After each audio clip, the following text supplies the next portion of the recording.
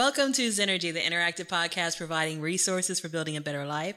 I am Zen Ashe. I'm a coach, catalyst, and conduit who launches humanity into greatness by accelerating mindset changes and replacing limitations with possibilities.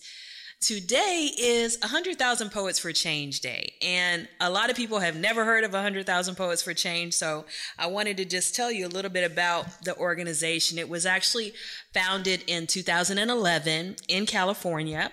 It's an international grassroots educational 501c3, so it's a nonprofit, and it focuses on the arts, especially poetry, music, and acting as a method for social change. And by change, they just mean uplifting the community, trying to deal with issues of discrimination, deal with inequities, people who are suffering in any kind of way. So since 2011, of course, it's 2021, so it's actually the 10th year anniversary this year. And on this day, there's about 700 events going on in 550 cities and 95 countries that deal with social justice, all kinds of activism that have poets, comics, musicians, actors, and activists of all kinds just really getting together to promote social change. And so September is that month. And actually this past week, September 19th through the 25th, was Read a Poem to a Child Week. And so, you know, one of the things about poetry is it does open people's minds and get them to think about possibilities. And it has been used many times, as well as music, as well as all of the arts, to push the envelope and to try to get us to think about, you know, what if? What kind of world could we create? How could we heal our world? And so I have brought two activists on the show with me today, and so I'm going to introduce them. So first I've got from Pure Justice, Roshan Evans. Say hi to the people. Thank you for having me, Zen. Hello, everyone. You're welcome. You're welcome. And I also have Sherelle Simon from Back to Eden. Hi. Thanks for having me. Oh, you're welcome. You're welcome.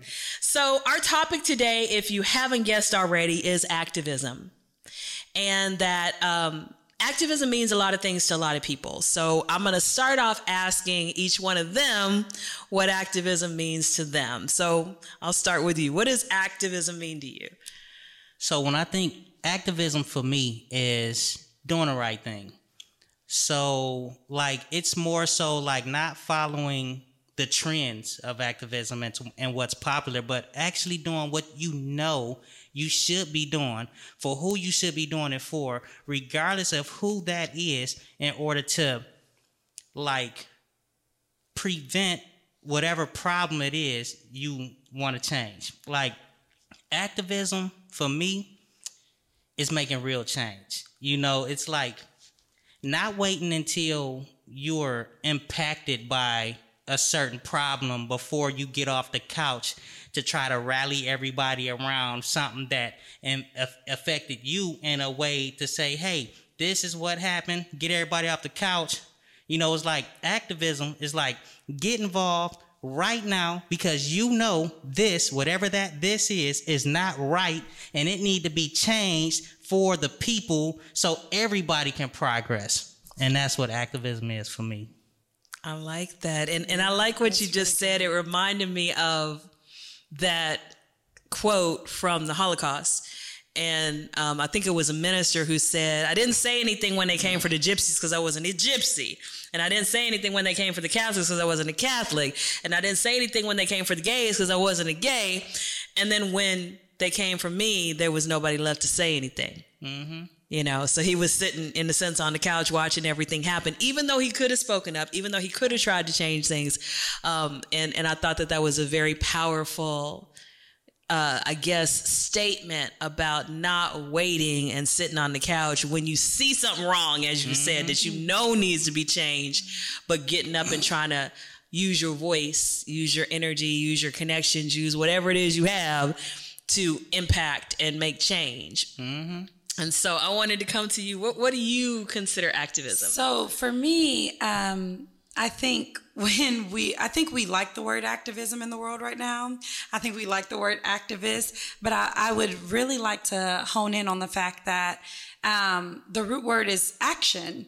And so if you're not taking some form of action and whatever your cause is, whether it's political, social, whether it's just right from wrong, if we're not taking action in that, then we're not an activist, okay? Let's just say that. So for me, when I talk about activism, to me, that is us actually, like Roshan said, making a change, us doing something to contribute, to say, hey, flag on the play, this is wrong, this is not okay, this is a cause worth talking about, this is a cause that needs change on any level, and also sharing that. I feel like a lot of people may not feel like they're activists because all they're doing is sharing on Facebook or sharing on Instagram. And don't get me wrong, you can always do more. And I always encourage people to do more.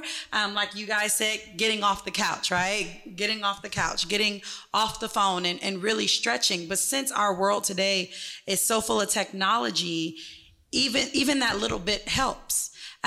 When you post something, you don't know who's going to see it or when they're going to see it or how they're going to see it. You don't know if their family is dealing with that same issue, or if it's hitting home for them or not. Or maybe they had no idea that was an issue itself. So you sharing it and them seeing it, you are being an activist. I do encourage our world to get off the couch. I agree with you guys 110, and try to plug in, try to do just that next step to make your community better, so that we can join in together, because that's where the progress comes from. It's not just talking about it, right? And it's really not just action. If I go out and do the action by myself, I'll be able to touch a few. But if we join together and work on this cause or do an action or doing a community event or getting our community to make it better, that's where the growth comes from. That's when eyes are open and heads are turned and ears can hear. That's when it happens. Yeah. Activism is progress. Activism is like, okay, we got a problem here. Mm-hmm. What just happened? To who? That's happening in what community? What neighborhood? Mm-hmm. To what people? How do we fix that? Mm-hmm. And you get out and you go make that happen. Another thing that I'd like to add, and you touched on it, like what you were saying, I feel like a lot of us are so focused on the cause that is affecting us or the cause that is affecting our family. And then when other causes come up, we just turn our head to it or, put a blind shade up. I think if you are a true activist and if you really want your community and your family in this country that we're living in together, okay, if we want that progress and that growth there, then it's important for me to be active about the causes for me, but it's also important for me to join in with you on your causes and with you on your causes. And I really want to point out that it's togetherness. It's when people came together. Look at our history. I mean, for women's, we have voting rights now, we have equality now. That wasn't because a lawmaker said, you know what, let's give them that. No, it was because there were activists that stood up and they said, this has to change, and they made a change. So it's all about us all coming together because there's strength in numbers. That's just what it is. Yeah, and it's one more thing. I want to throw out on activism. No. Like when I refer to trend advocacy, like when it comes to advocacy, we must advocacy should run parallel with morals. So like what's right is right and what's wrong is wrong. And if you're gonna be an activist, you should activate across the board for whatever's right. Even when what you trying to educate people on or be an activist towards, a lot of people may not understand. This is when you step up and you step in and you educate those that's listening. You don't have to force people to come fight with you. Mm-hmm. But when people don't understand, the reason why you need to stand up for this because it's the right thing to do, you just teach them. Instead of just being quiet and hush, mm-hmm. or, doing nothing because you're afraid of the backlash. Like, what's wrong is wrong, what's right is right. And if you're an activist, you can't like pick and, well, I guess you can pick and choose what you want to be an activist on, but, and these questions, we're going to get to it, but, cause I'm going to actually bring it back up. But when I say across the board, what's right is right and what's wrong is wrong, I'm going to use, for example, like what you do, right? You work with survivors. Right. So you working with survivors, and then my story, I actually got sucked into the system when I was 17 behind an angry parent. So now we talk about activism.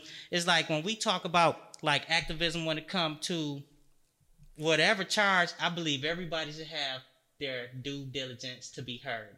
You know, so regardless of how people feel or think because of, you know, what's popular, you know, like if this person shouldn't be where they are, despite their color, despite where they come from, despite how much money they have, I think that as an activist, we should stand up for what's right, even when it's going to come with some kind of backlash, because you know you fighting for what's right. Because the only way we going to break systems down is to actually stand against what's wrong to make it right. I agree. I you agree. know, I am the Houston organizer for 100,000 Poets for Change. And when that happened, I think it was 3 years ago, this woman, Billy Duncan, she reached out to me on Messenger. I'd like to take you out to lunch. I was like, never had that kind of message on Messenger. Okay. She's like, I have something I want to talk to you about. I said, okay. And she took me out to lunch and she said, have you ever heard of 100,000 Poets for Change? And I'm like, no. And she's like, well, it's this grassroots organization that's all about artivism, basically using the arts as a form of activism. She's like, you already do this. You have a show. You combine your show with all kinds of social issues. And I had never met this woman before. I was not her Facebook friend. And I'm like, how do you know this? And she's like, everybody knows this. People talk about you. Everybody talks about you. I'm like, everybody talks about me? And she's like, yes, everybody talks about you. I was like, okay, well, what is everybody saying? She's like, they're saying that you bring people together, that you connect people, that you use your show as a platform for activism. And I was like, well, that's true. Okay. And she's like, so would you be the organizer for 100,000 Poets for Change? I'm like, well, what do I need to do? And she's like, take over the Facebook page and have at least one event every year where you talk about activism and do what you already are doing. Mm-hmm. I was like, okay, I can do that. That sounds very simple, you know? And so I grew the page. I think it was 300 when I got it. So we have over, I think 1,500 people now that follow the page. And I've used the page to promote, you know, whenever you post something that's going on, a water drive, a food drive, whatever, I'll put it on the page, you know, so people know what's going on. But also, it's just a way, again, to connect people. You were talking about protests. You know, when the protests were going on, I was posting that on the page. You know, any kind of thing that runs across my timeline that's about, you know, social justice or any kind of social movement, I post it and just try to get people out. And you know, you and I met, of course, at the Shrine of the Black Madonna, but then I had you come out to one of my shows to talk about your book and also talk about when you were trying to get people to get their records looked at to see if they could get them expunged, you know. And so it is taking, to me, activism, going back to what is activism? To me, activism is trying to use your life to affect change. And whether that is on your job, in your personal life, in whatever platform you're given, you know, I was born into a family of activists. My grandparents housed the Freedom Riders. I always tell the story. My grandmother and grandfather used to sit on the porch when the Freedom Riders would come back from the rides with shotguns, so they could sleep at night, because they didn't want the Klan to come in the middle of the night and take them. And, you know, my parents marched, my uncles marched, my aunts marched, my uncles in the law books. The state of Louisiana versus Garner was the case that actually overturned segregation at lunch counters. So that's actually my uncle, who's passed on now. But so I didn't have choice. You know, I think I went to my first protest at 13. And voting was not a choice in my family. Doing certain things, just, you had my mom was in all kind of community organizations. I can't, like, she would come, she was an entrepreneur. She would come home and be going out to do something else for the community, you know. And whenever there was somebody at church that was like homeless going through it, they ended up in the back of our house. We had an addition. They ended up in the back of our house. You know, I would come home and there would be, who's staying back there now? Oh, okay. Okay. Hi. Oh, you're from Honduras. Oh, okay. You didn't have a place to stay? No. Okay. Okay. It's nice to meet you. So I grew up with a revolving door in our house. We had people staying with us all the time. My mom was known for, she saw somebody on the side of the road with a kid, picking them up. I'm thinking to myself, Lord Jesus, one of these days something's going to happen to us. But she would literally pick them up, buy them a hotel room, buy groceries for them.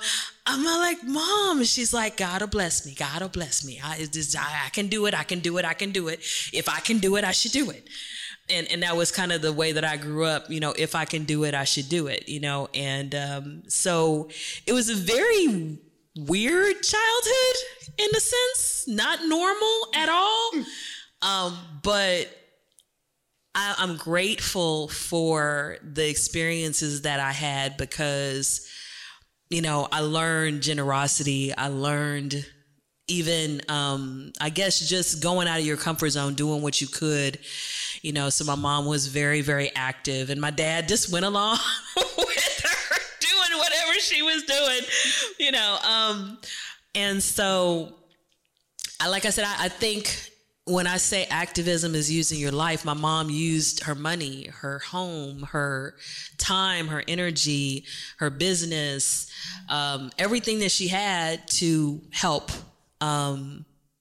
others, you know. And there didn't seem to be any limit to what she would do, which was a little scary for us as kids, you know, but it was quite an adventure. And so, you know, when I do the things that I do that people sometimes they think are so strange,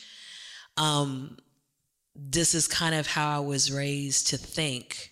If you can do it and figure it out later. You know what I'm saying?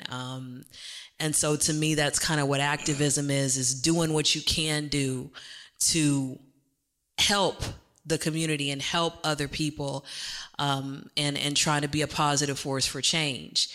And I was definitely raised with the fact that because of what I have, I owe it, because there were people before me who didn't have it, and they sacrificed so that I could have it. So I need to be grateful for that, and do the same thing for others. Pay it forward, you know, pay it forward, constantly paying it forward. And I saw this meme. It says something like, activism is my price for living the way I live in this world. Having the ability for all of us as Black people to be having a platform right now. Somebody paid for us to do this with blood and sweat and tears, right. You know, because we, without their sacrifice, wouldn't even have this platform. And so my next question is, like, what kind of led you to this path? Because me, I think I was born into it. And I think even, like I said, I can't remember a time when I wasn't involved in some way in activism. So I guess we'll start with you. What kind of led you to, and let me say this before you start.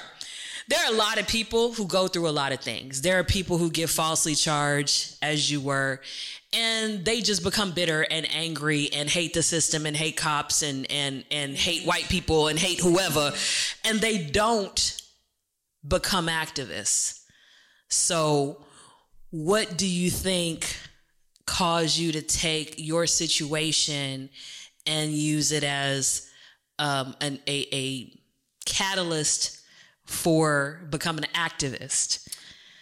To be honest with you, I really don't know. Like, I grew up, I can recall, where I was treated certain ways because I was black. And yes, I am an 80s baby. I'm not from the 60s or the 50s, and I know it was worse then. But, I've had my situations to where I was stereotyped. I've had my situation where I was sucked into the criminal justice system where nobody cared about my story. And I actually was pushed into a plea deal, to avoid prison time. I've had my situations to where it just seemed like, for people of color and then black people on another level and then black men on another level, we experience life different than other people. And I'm just looking around and I'm like, why? Why does life happen this way for some? And then I'm looking at my experience, and my experience broke me down. Like, my experience, pushed me in a mental space to where I didn't think I can do it. I didn't want to do it. Like, I used to sit up here and think I didn't want to live anymore. I would sit here, I was depressed. I didn't want to do anything. But one day, and I can't tell you when this day was, but something clicked off into me and said, the worst thing that ever happened to you could be the best. And I'm sitting up here, and when you just think of, I don't care what kind of Bible you look in. It could be a Christian Bible, a Quran, whatever. But it's like, well, you know what? Let me put it like this. Life, to me, it seemed like it's a job interview. And we just going through this interview, but the interview is really life. And they say God won't give you more than you can handle, right? So even though you go through something terrible, and it's like, well, why me? Why did I have to go through this? Or how did that happen to that person? It's like, okay, if you truly believe, right? And God won't give you anything that you can't handle, then just because you went through something so terrible, then most people won't even comprehend how to get out of it. It's like, if you look deep into that situation that may be nasty for you, it's beauty somewhere in that. You just have to find it. You have to dig deep in whatever problem that you just experienced and figure out, why? Why was this for me? Why am I here? Why did I have to experience this? So I feel like that was another, my story, this was another door opening for me. I went through so many doors. This door is a door people would choose not to go through. But yet, this is the door that I found out that life is really bigger than me. This is the door that I had to go through, that I figured out this is what I'm supposed to be doing. And this is activism. Activism, dismantling racism for everybody. So, honestly, I don't know how to answer that, Zen. You gave us a great answer. I would like you to hold up your book for the people who are looking, and can you tell the people who are listening, who will listen later, what the title of your book is? Yes. So my book is called Stolen Identity. Now, most people, when you think of stolen identity, you'll think of fraud or credit card theft, social security card theft. Right. But this talk about how the criminal justice system, the judicial system, define us as individuals, and they tell us who we are with criminal records. And once we get hit with that criminal record, regardless of how we got it, we conform to the system because they tell us where we can't live, what we can't do, what they not gonna pay us. I would not allow the system to define me. I will define myself and use my story to heal and help other people. This number at the bottom, this is actually my prison number, 195-3521. I went to prison behind my case. And this here in the book cover, this is actually me, and I am faded out, and I'm replaced with the prison system. Stolen identity. Well, that's a powerful, powerful image. And, you know, I wanted to come to you next because the identity that we have is not just stolen by the prison system. It can be stolen in a lot of ways. And that's one way that is very difficult to get out of. You know, for most people, it's very difficult to get a record expunged or to try to move past whatever limitations have been put on you by a sentence or by a record, you know. But, you know, as a survivor of domestic violence, I know that when you go through that, there are a lot of women that feel like they have their identity stolen. You know, they lose themselves completely and they have to refine themselves and redefine themselves, you know. So even though it's different, there's still some similarities that I can, you know, I've never been a part of the criminal justice system, but I've seen it impact several people that I know closely. And in fact, one of my sons, when he was locked up, we sent a book to him. You autographed a book for him and sent it to him. And I remember him telling me how much he was really impacted by your story and how he was, you know, talking to people as he was there about, you know, man, read this, you know, this really helped me. It really gave me a lot of encouragement. And he was kind of passing your book around kind of to people because he was like, you know, it's really uplifted me. You know, you should read it, you know. But I wanted to come to you next, you know, and ask you the question. Well, two questions, really. That whole idea of stolen identity, if you want to bring that up, but also, what do you think made you go on this path of activism? So I'll start with that one first, the second one first, but definitely want to touch on the other one too, because I think, not trying to dive too deep so quick, but I think what you just said is so powerful. And I think there's a lot of people that don't understand that. They think it's so easy for a person to come out of a domestic violence situation, and it's not that easy. And it doesn't happen overnight. But going back to why, what brought me into activism, I am a PK, which is a preacher's kid. Both of my parents were preachers. My mom, even before she passed in 2012. And so growing up as a PK, my parents were the type of preachers that brought it to the streets. They brought it to the communities. We had block parties, and as a child growing up in that type of environment, it's almost like you're subjected to all of this love for people. And I am honestly, and I know, and I tell everybody when they ask me about my story, when they ask me about how I was raised or anything along those lines, I always say I'm so blessed. I had it different. I know there's a lot of people out there, and I've heard so many stories, and some of the closest people to me have stories that are very difficult to even hear. And that's going to be the best way I could probably put that into words. But so being, having parents and coming from a big family, and having parents that were so into ministry that literally the way we lived was God first, ministry, then work. Work came second in our house. Okay.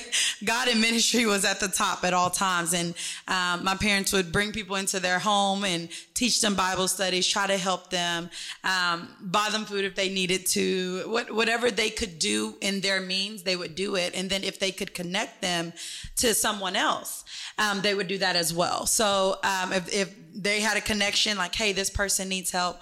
And even if it was just a mental illness that someone was dealing with, my parents would be the one to say, hey, I'm here for you. Hey, I'm going to call you every day. Hey, I'm going to check on you. Hey, I'm going to text you. I'm going to pray for you.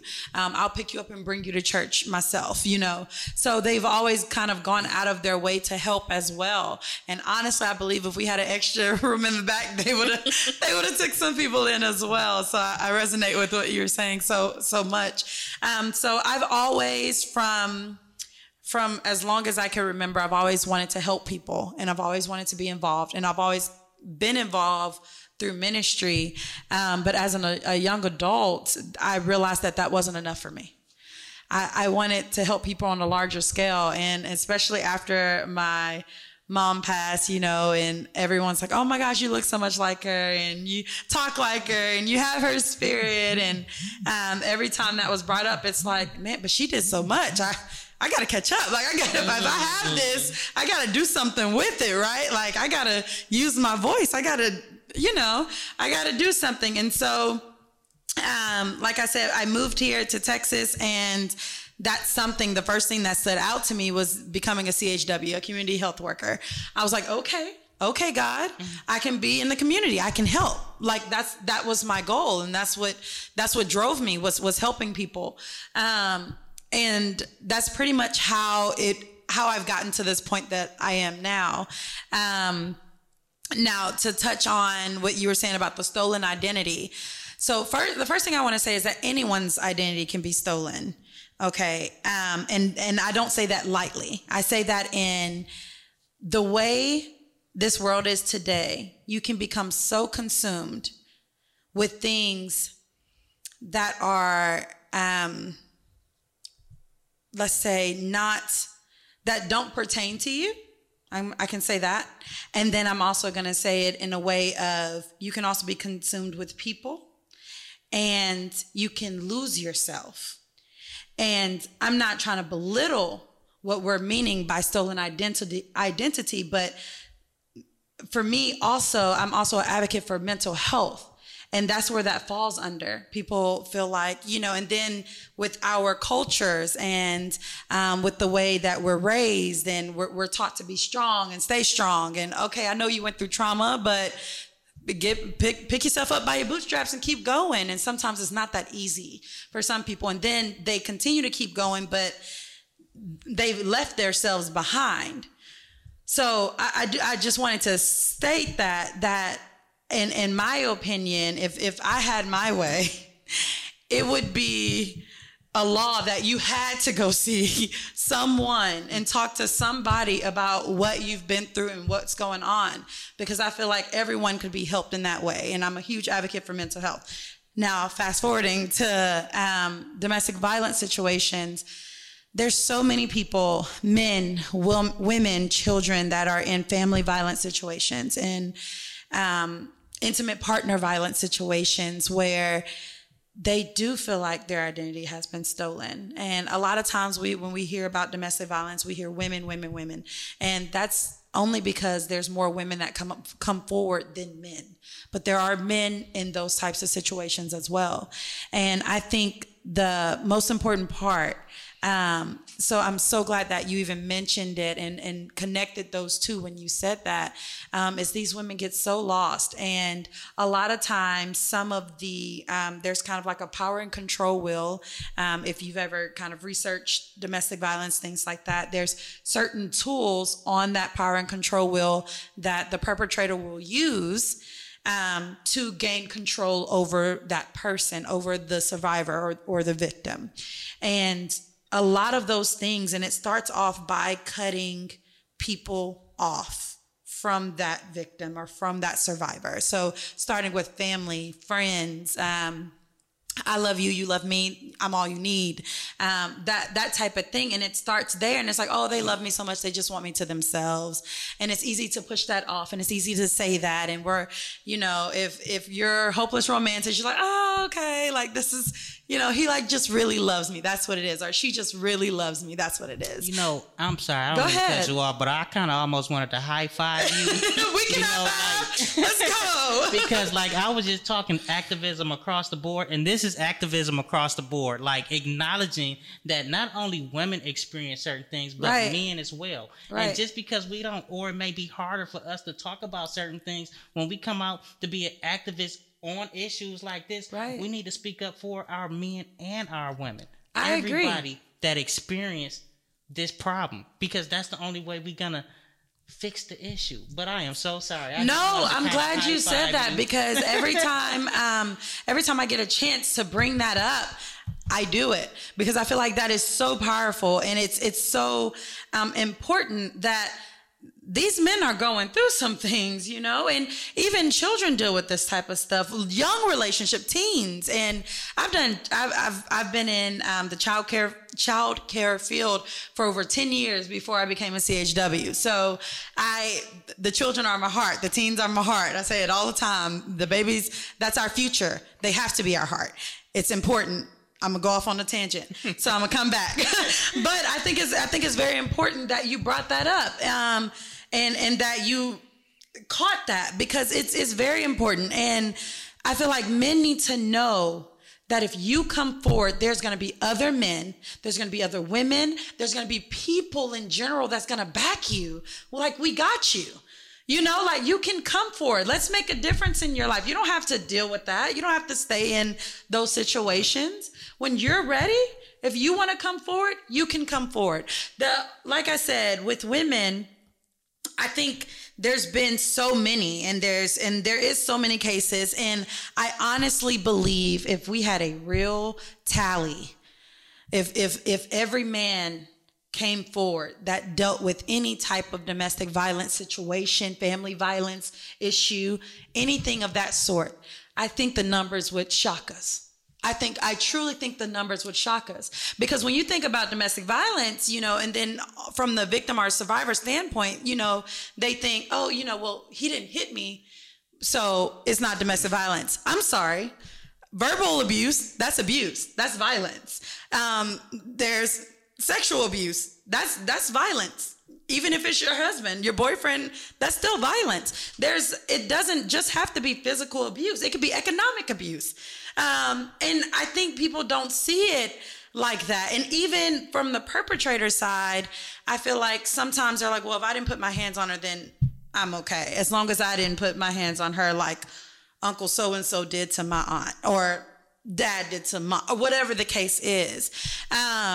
I feel like people don't realize what it is. And it's because of that, there's a lot of men also that don't realize that they've dealt with abuse, because they're like, well, she's not hitting me, but she's taking the car. You can't go anywhere.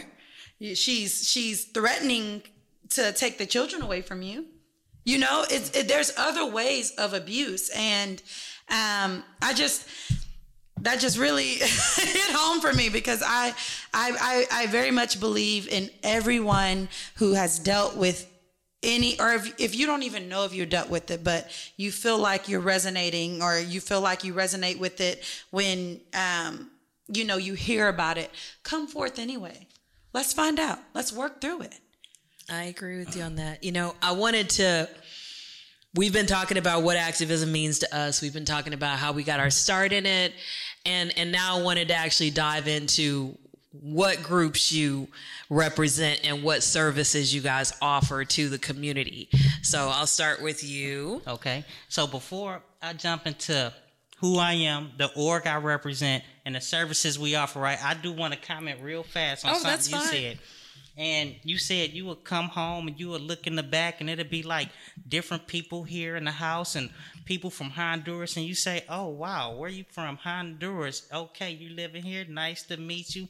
You know, and I just want to say, with activism, as soon as we understand as activists, dismantling racism means fight for everyone.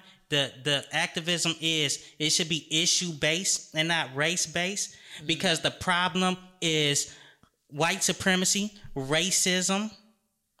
As soon as we figure out that when we fight for a cause and dismantle the problem for all, then everybody can heal. But if we only dismantle something temporarily for a group, it has a possibility of coming back around. Or not a possibility, it's coming back. It's just when. Whatever that was that we fought for. So I like that. The Pure Justice organization is who I represent. I'm the co-founder of the organization. We work to bring fairness and equity to the criminal justice system, and we create economic opportunities for marginalized groups.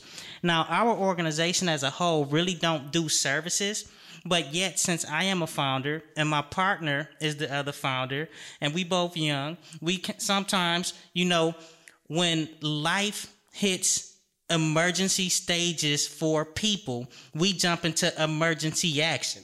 Yes. So when people need, and we see you need, because we keep having these disasters, depending on the community need at that time, we shift gears. We're not finna sit back and wait on, our electeds, and I love the electeds. Some of the electeds, I'm trying to figure out how we can actually figure out how to work together, but we're not finna sit here and watch people sit around trying to figure out how to get what they need in times of chaos.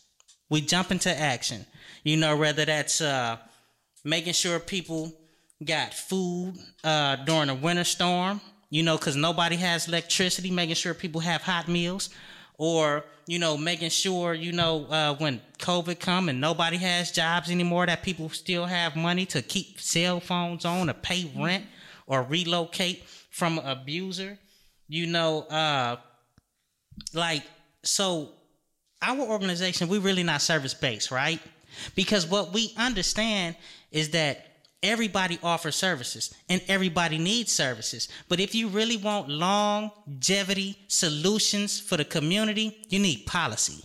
So we work round the clock to figure out how do we create policy so that way we don't have to keep giving short-term solutions. We want to give you a permanent solution that can boost you up, because now it's mandatory because it's written in policy. But some of the stuff that we are working on right now is police accountability. With our police accountability, it is in coalition with a couple other groups, Restoring Justice, the Civil Rights Corps. We have a couple lawyers and a couple other people, a lot of other people involved. Actually, we're trying to figure out how do we prevent police abuse. Now, a lot of people just hear that and say, there's no way, it is what it is and you can't stop it. I don't think so. And what we're doing, we setting the stage now. And instead of creating a class action for a whole bunch of people that experience the same problem, what we're doing, we're collecting stories. We have a police hotline. Actually, I should actually give that hotline number. I'm going to pull it while I talk. But this police hotline and the stories that we're collecting is from people who experience police abuse, whether it's verbal, whether it's you getting pulled over at a stoplight and law enforcement getting out with guns, whether they talking to you condescending because of, you're black, whether they kicked your teeth out your mouth and then really didn't have nothing to charge you with. We taking all police abuse. If you feel that law enforcement mishandled you in any kind of way, we ask you to call this hotline because we want this story and we want to overload the civil courts with civil suits. No class action. We want to overload the courts with civil suits, individual civil suits, your own lawyer, where we take each case on a one-by-one basis and focus on you and your problem alone. And I'm going to get that hotline number real fast. If we have a police brutality hotline number, it's 281-779-4409. That's 281-779-4409. We have people sitting around waiting on your phone call to collect that story, to review it with a lawyer to see if it's a possible claim, and then we'll take it from there. We're also trying to figure out how to get fair chance housing.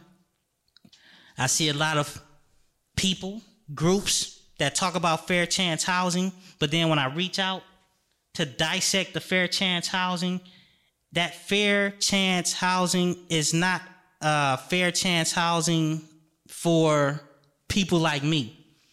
It's not really fair. It's using words to give an illusion that you're doing something for the people, and it's not really what the people need. Because when you start talking about affordable housing and then you start asking people what is affordable, and they can't really give you an affordable number. And the affordable number fluctuates with gentrification. And if you ain't talking about affordable from minimum wage, then we ain't really talking about affordable. So we working on fair housing. And then we work in indigent defense. Indigent defense, we believe everybody, no matter what, should be heard. Adequate counsel. You need due process. And I'm tired of watching people get sucked into the system, pushed into plea bargains, and doing time because they really just didn't have enough money to pay for their innocence. So we've been working with a group. Actually, we've been working with a couple people in the political world to push something like a MAC. You know, it's where y'all not familiar with a MAC, right? No. Okay. People are like, the Mac, I'm thinking of Return of the Mac. That's the Mac that came to mind to me. Yeah. You know, somebody put the Mac on somebody, so no, I know that's not what you're talking about. No. Yeah. I don't know what Mac you're talking about. So, no, it's an independent oversight committee. Okay. You know, now we got it for misdemeanor courts and juvenile, but what it is, it's an independent committee that monitors, you know, what judges is appointing to what court appointments. You know, it's monitoring how many cases the court appointments take per year, because you're only allowed supposedly to take a certain number, but yet you got some lawyers taking 700 and 800 cases a year, and it's just way too many. So if you're taking 700-800 cases a year, your main goal is to push everybody into plea deals because you really can't focus on any one case. You know, so it's just making sure that people actually have time to properly prepare for somebody's defense.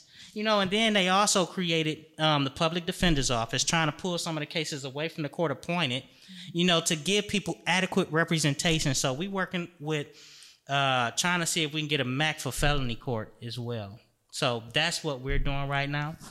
As far as the services, you know, we have, we're like a bridge building organization. You know, like we love to figure out everybody and who's doing what. And when people do need, if we don't have, I promise you, whatever that may be, we almost have somebody that can cover whatever needs you have, whether it's food, whether it's maybe some type of funding, you know, relocation, you know, so that's what we doing. All right. Awesome. I wanted you to mention your other book, and I know you have a kid's book too. Mm-hmm. Well, so that kid's book is really an adult book. Okay. No, and I almost brought some. Okay, my story starts on stolen identity. I left this book off on a cliffhanger. Like, when I wrote this book, I was still going through everything that I was going through, and I was mentally, like, I was still trying to figure out how would this end for me. And I was going through a lot when I wrote this. I had no idea how my story or this would end for me, so I left it where it was, in prison. I didn't really know how it will end. The domino effect is what's going to give stolen identity closure, and that'll tell you how I got from point A to point B. Now, with the graphic book, that is an adult book, is ages 13 to 153. All right. That book is stolen identity and graphics. Now, It's less detailed, but it's graphics because I understand that people do not have a lot of time to read. You know, they working 50 and 60 hours a week. You know, they just got so much going like, even though this book is crafted in a short paragraph, easy read form, they still may not be able to get through it. Plus, I wanted to encourage younger people to get into my story because I want them to know, like, what to look out for, what could possibly happen if you find yourself in certain situations, so you do not have to go through what I went through. So I want to encourage younger people to dig off into my book. That is 13 and 14 and 15. So I put it in a graphic form so they can like visually see some of what I had to experience, and hopefully that graphic book would take them to Stolen Identity. Okay, awesome. Well, now I wanted to shift to you, and I wanted you to tell us about Back to Eden, what services you offer and all of that. So, yes, I am the vice president of Back to Eden. Blessed to have that position. So with Back to Eden, we are a service provider. We are a nonprofit as well. And we do take in clients, and our goal, like what you were saying, the goal for your nonprofit is not short term, but it's long term. And we are the same way.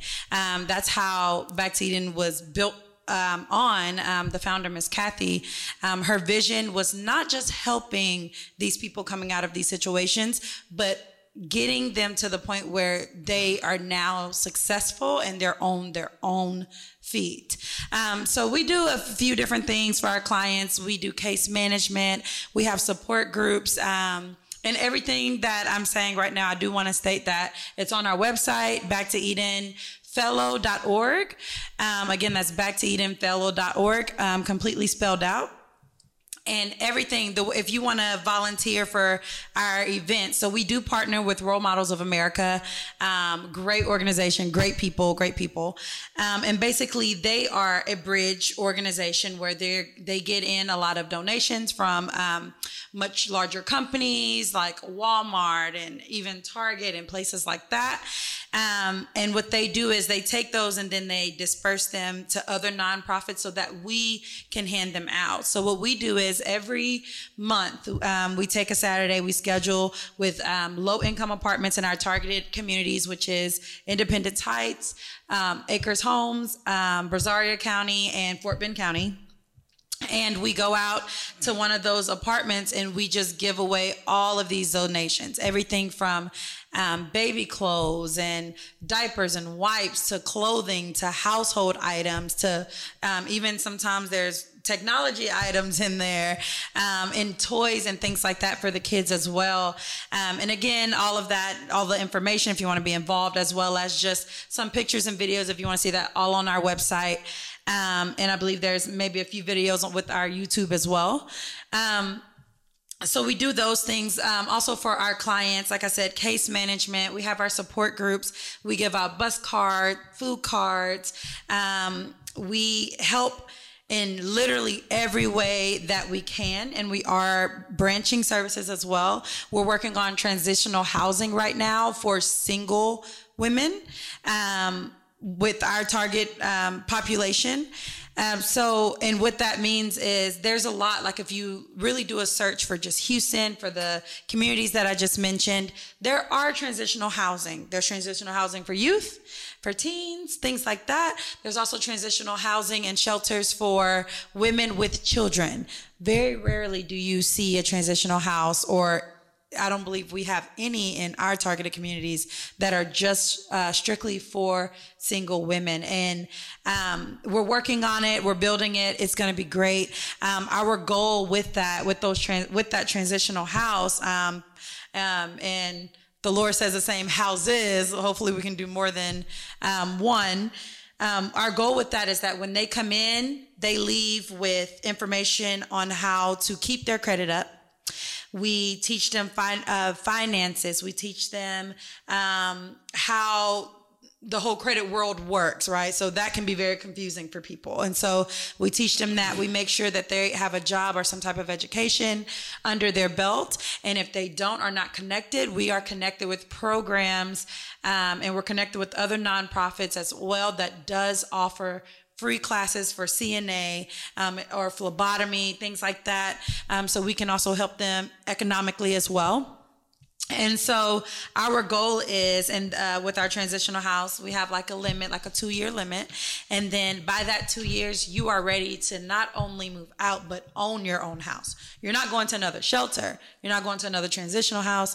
You'll be ready to own your own house, and even go and buy or move into your own apartment, that type of thing. We really want to make a difference. There's so many nonprofits out there that support and that service domestic violence situations. However, very, very few of them continue on. It's oh, you're in this situation right now, let me help you get out. Here's a shelter number, here's some food, but there's nothing that's going to keep them going. There's nothing really long term. And so Back to Eden is based, in all of our services and the way that we've structured them are all based to be long term. We want to help you long term, and we want to get people through this and move on with their lives, let them find their new selves. We also do we help with protective orders, safety planning. There's so much so much that we're doing now, and then that we're bringing to we're adding to our services and scaling those. So we're really blessed. We do have October is Domestic Violence Awareness Month. So for everyone to know, if you're watching, if you're listening, definitely post something, make it known, be an activist in your own right, share the word, for sure. If you want to give, you can give on our website. We're going to have a campaign on Indiegogo starting for October 1st. You'll be able to give there as well. We even have a TikTok, so be looking for our TikTok as well. We're really trying to reach people and spread this word and really activate people also. You know, I think another huge part of activism and being an activist is to activate somebody else. It's more than just spreading the cause, more than just bringing awareness. Activate someone else, touch somebody else, say, hey, let's get involved. Why not get involved? Like what you said, I thought that was so powerful. If you can do it, then do it, you know? And like I said, even if you're not, even if you're not comfortable with leaving your home, then blow up social media with the truth. Blow up, touch who you can with awareness for every cause that you can. Not just the ones that pertain to, your cause or your family, like I said, like you were saying, not just racial. Okay. This world is so much bigger than that. And there's so many other problems than just racial. And if you're going to do racial, then be an activist for everyone. So I wanted to say that earlier, and I was like, no, let me hold it. I'm gonna hold it. But I really believe in that. Like, if you're going to be an activist, and if you love activism, then activate someone else and be an activist for every cause. Stand up for what's right, period. Mm-hmm. For what's right. When people know you care, they are so ready to get involved. Like, and I want to, this story here, what happened to me when I was a kid, like, I don't activate around that, but I use the books to fundraise for my org to activate on community need. So that's right. If you're going to be an activist, be an activist for everybody, not right, just on what's affecting you. Like, don't just only want to work with what's impacted you. Like get involved in fixing the system as a whole. So that's right. I agree. So she told you where to find her website, backtoedenfellow.org. Where can people find you? How can they buy your books? So you can go to the Pure Justice website. That's PureJustice.org. That's purejustice.org. You can find us on Facebook. That's Pure Justice at Facebook, Instagram, and Instagram and Twitter. I'm not the Twitter, the social media handle, but the Twitter and Instagram, it's Pure Justice _HTX at Instagram or Twitter.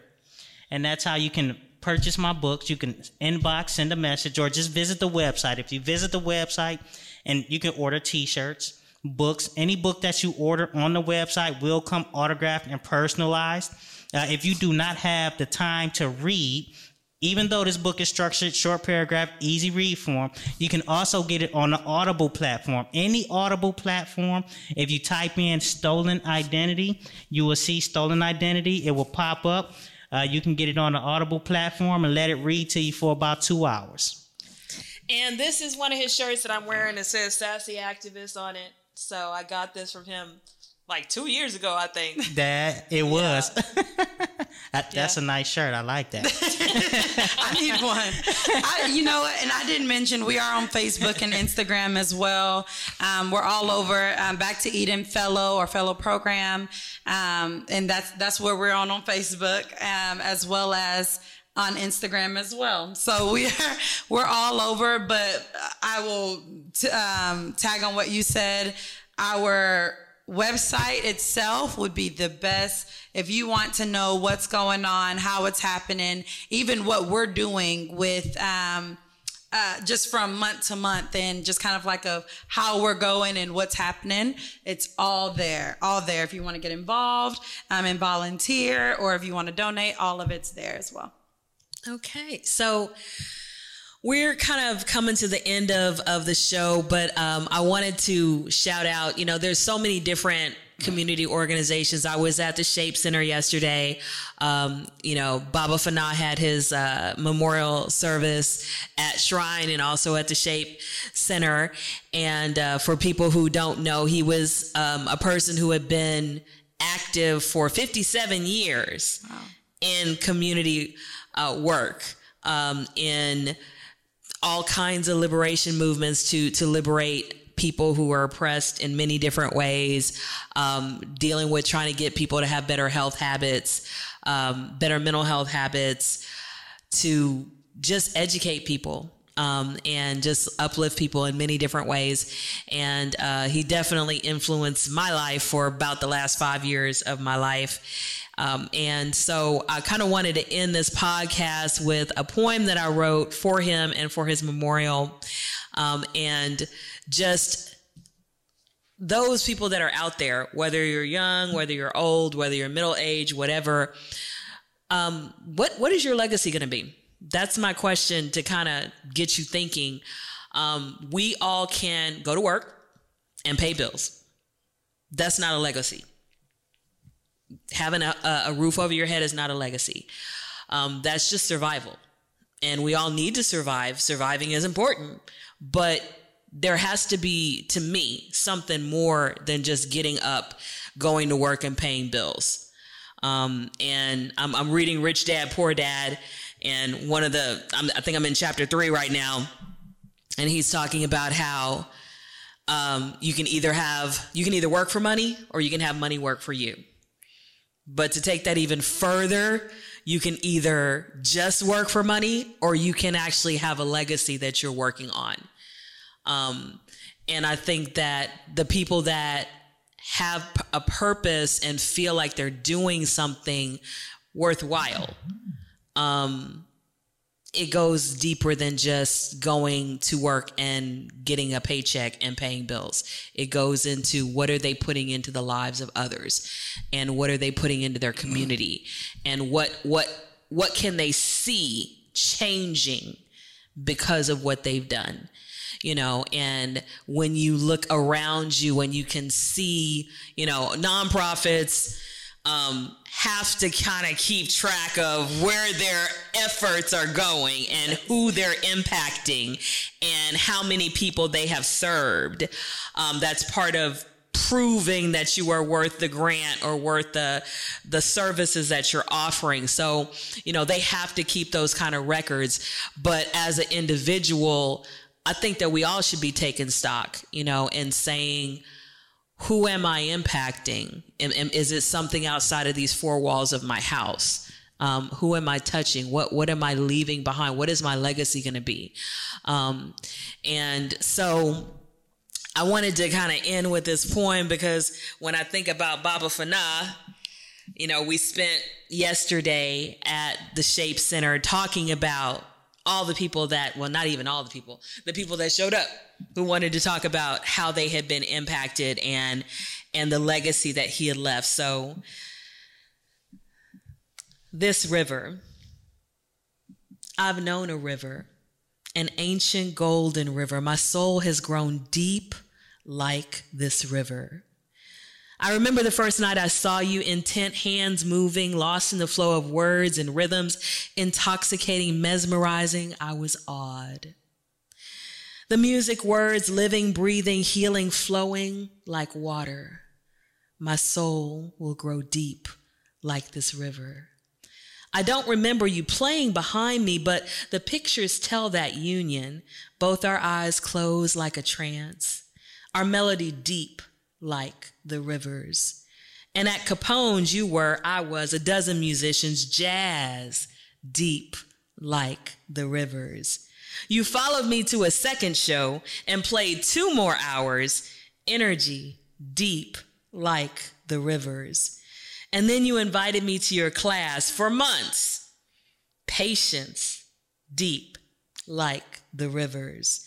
I came, learned, grew, changed, found a new family, an old family, a soul family, a spirit family, bonding deep, like the rivers.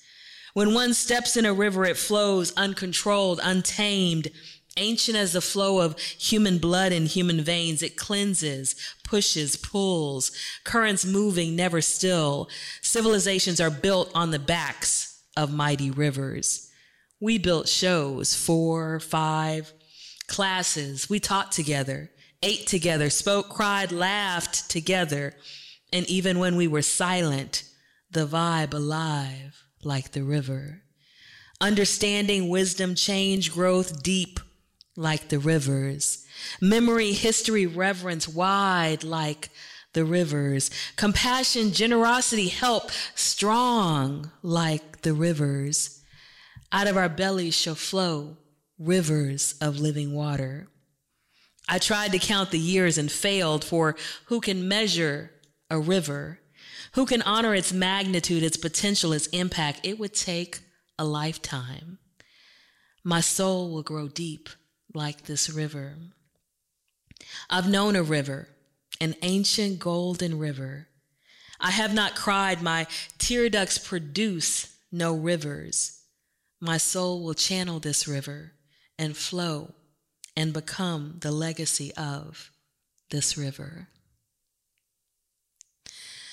So I want to thank you for joining us, and I want to invite you to become a channel, to become an activist, to get involved somewhere, somehow, doing something to make our world a better place. What is that? Do you say it? Together, we will change the world. That's right. Together, we will change this world. Together, we will change this world. So I want to kind of end on that note. And I am Zenashe. It's spelled Zenase. If you look for me on Instagram, Zenashe Poetry. Same thing on Facebook, Zenashe Poetry. You can see on this table, those of you that are watching, all kinds of inspirational merchandise. I have magnetic bookmarks. I have t-shirts. I have mugs. I have affirmation cards. I have guided journals. I even have a thing called a worry stone, and they come in all different, these are natural stones. They have a thumb indentation. Well, why don't you read the little, there's a poem that comes with it. These are ancient fidget spinners, basically, stress balls. Ancient peoples used to use these to hold and to give themselves calm. So it's a mental health tool.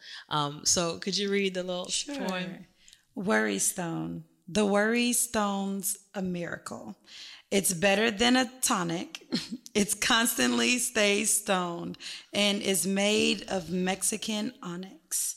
The worry stone can hold your problems at bay. So use your thumb and forefinger and rub your worries away. Yeah, so this is something that I'm adding to my store. So they come in all different colors and shapes, and there's a thumb indentation so you can actually kind of rub it, and it just is soothing, and it's beautiful to look at. So, but I have all kinds of things for inspiration, and one of the reasons that I also have these is because if you change, it ripples out. You know, if you look at my little Zenergy thing, the whole image and logo of my podcast is the butterfly effect, a butterfly in water. if you change, the change ripples out and it impacts your circle. So my tagline is enhance your life, impact your circle. So it doesn't matter what episode that you watch or listen to of this podcast, it's all about activism. It's all about getting yourself right and then having that ripple out into your life and ripple out into your circle, your community, your friends, your family, your neighborhood, your church, your business, your job, and being a force for positive change. So, as Michael Jackson would say, I'm starting with the man in the mirror, and then it's rippling out from me. So thank you guys for joining us, and may you walk in Zenergy. Have a great night.